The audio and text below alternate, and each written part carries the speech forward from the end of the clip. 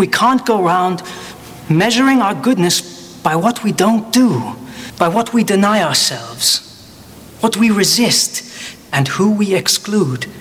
I think we've got to measure goodness by what we embrace, what we create, and who we include. And that's from the movie Chocolat.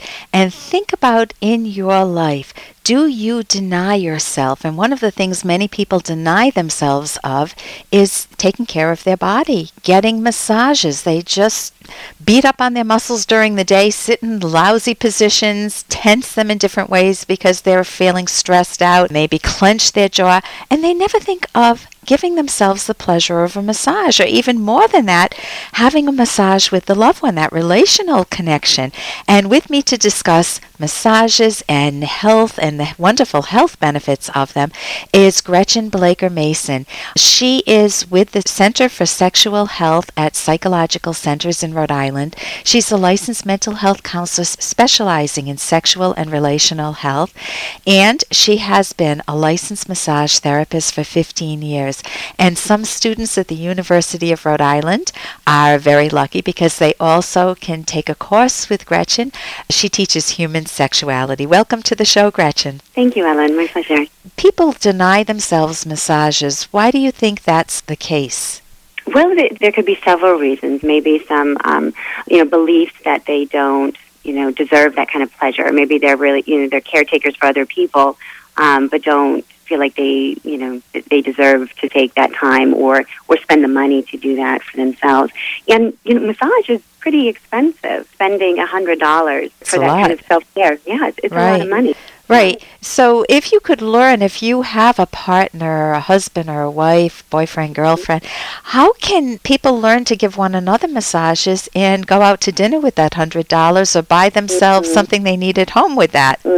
How can they strengthen that bond, and what are the health benefits of doing so? Well, having some kind of education, and it's not, you don't need to go, spend a year going to massage school to really learn how to connect with yourself and connect with your partner. So there are some self-awareness and attunement skills. So when I'm working with couples in psychotherapy and teaching couples about how to connect with one another, we talk about the quality of contact and the energy and information that they're sharing. And sometimes I use the metaphor about a musician playing their instrument. So they really get to know their instrument, and they create this beautiful music, through that instrument. And couples can learn to get to know each other's bodies, to produce, really pleasurable feelings and experiences like a musician, learns to play that music.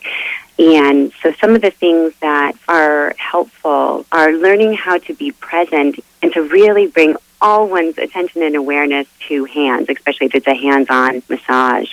And it is very different than the kind of distracted kind of touching that people routinely do. Right. Rub my neck. Okay. Yeah. Is that okay? I'm done. I'm out of here. I got to go do some other stuff. So instead of that, just throw away, I'll do it dutifully. It's more, give yourself, find a spot of time. That would be first, when neither of you have a lot on your minds, or when you're willing to take a break, a 10-minute break, or if you want to pay a lot of money to one another, a full hour, and just enjoy, whether it's a neck massage, a facial massage, or a full body massage.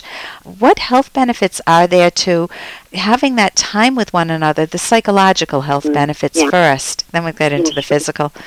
Sure. Well, and there's a lot of pleasure in the giving, and I think that's something that's important to experience. That the body is really a fascinating system, and so maybe doing some education about learning about physiology and anatomy, but also the benefits of really being felt.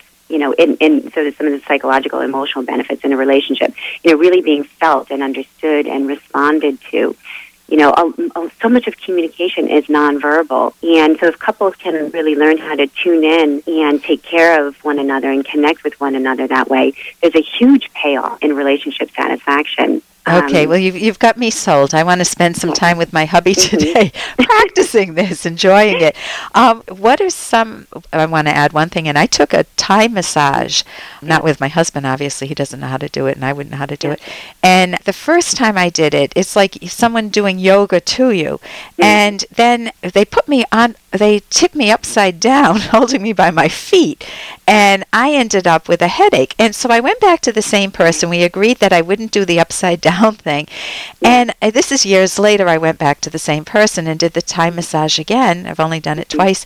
It was so fun. And he said, you and Harris, my husband, you and Harris should learn to do some of this together, because you can laugh, you can have so much playfulness with this type of a massage. But that goes for any massage. You can feel closer, you can build that intimate bond, you can feel emotionally visible to one another. In addition to that, there are actual, I heard you speak recently at psychological centers, and you gave an amazing list of the health benefits of massage. So if someone is a health nut, and I don't mean to put that down because I'm one of those people, but what are some of the physiological or the health benefits of having a massage? Really, massage can, positively affect almost all the systems of your body, really. Circulatory system, muscular system, digestive system, respiratory system. Your immune system.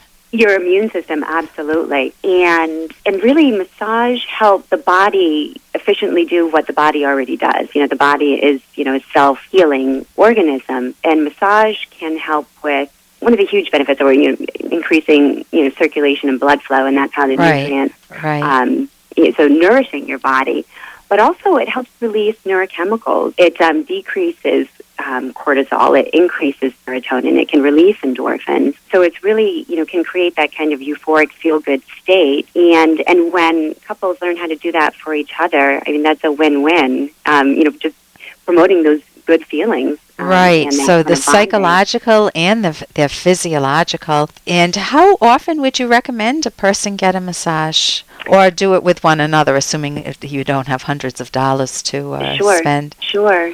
Well, that's something, making time to do that, that's and prioritizing that. I think even if it's once a month that a couple does that, but if you don't have an hour or so, it's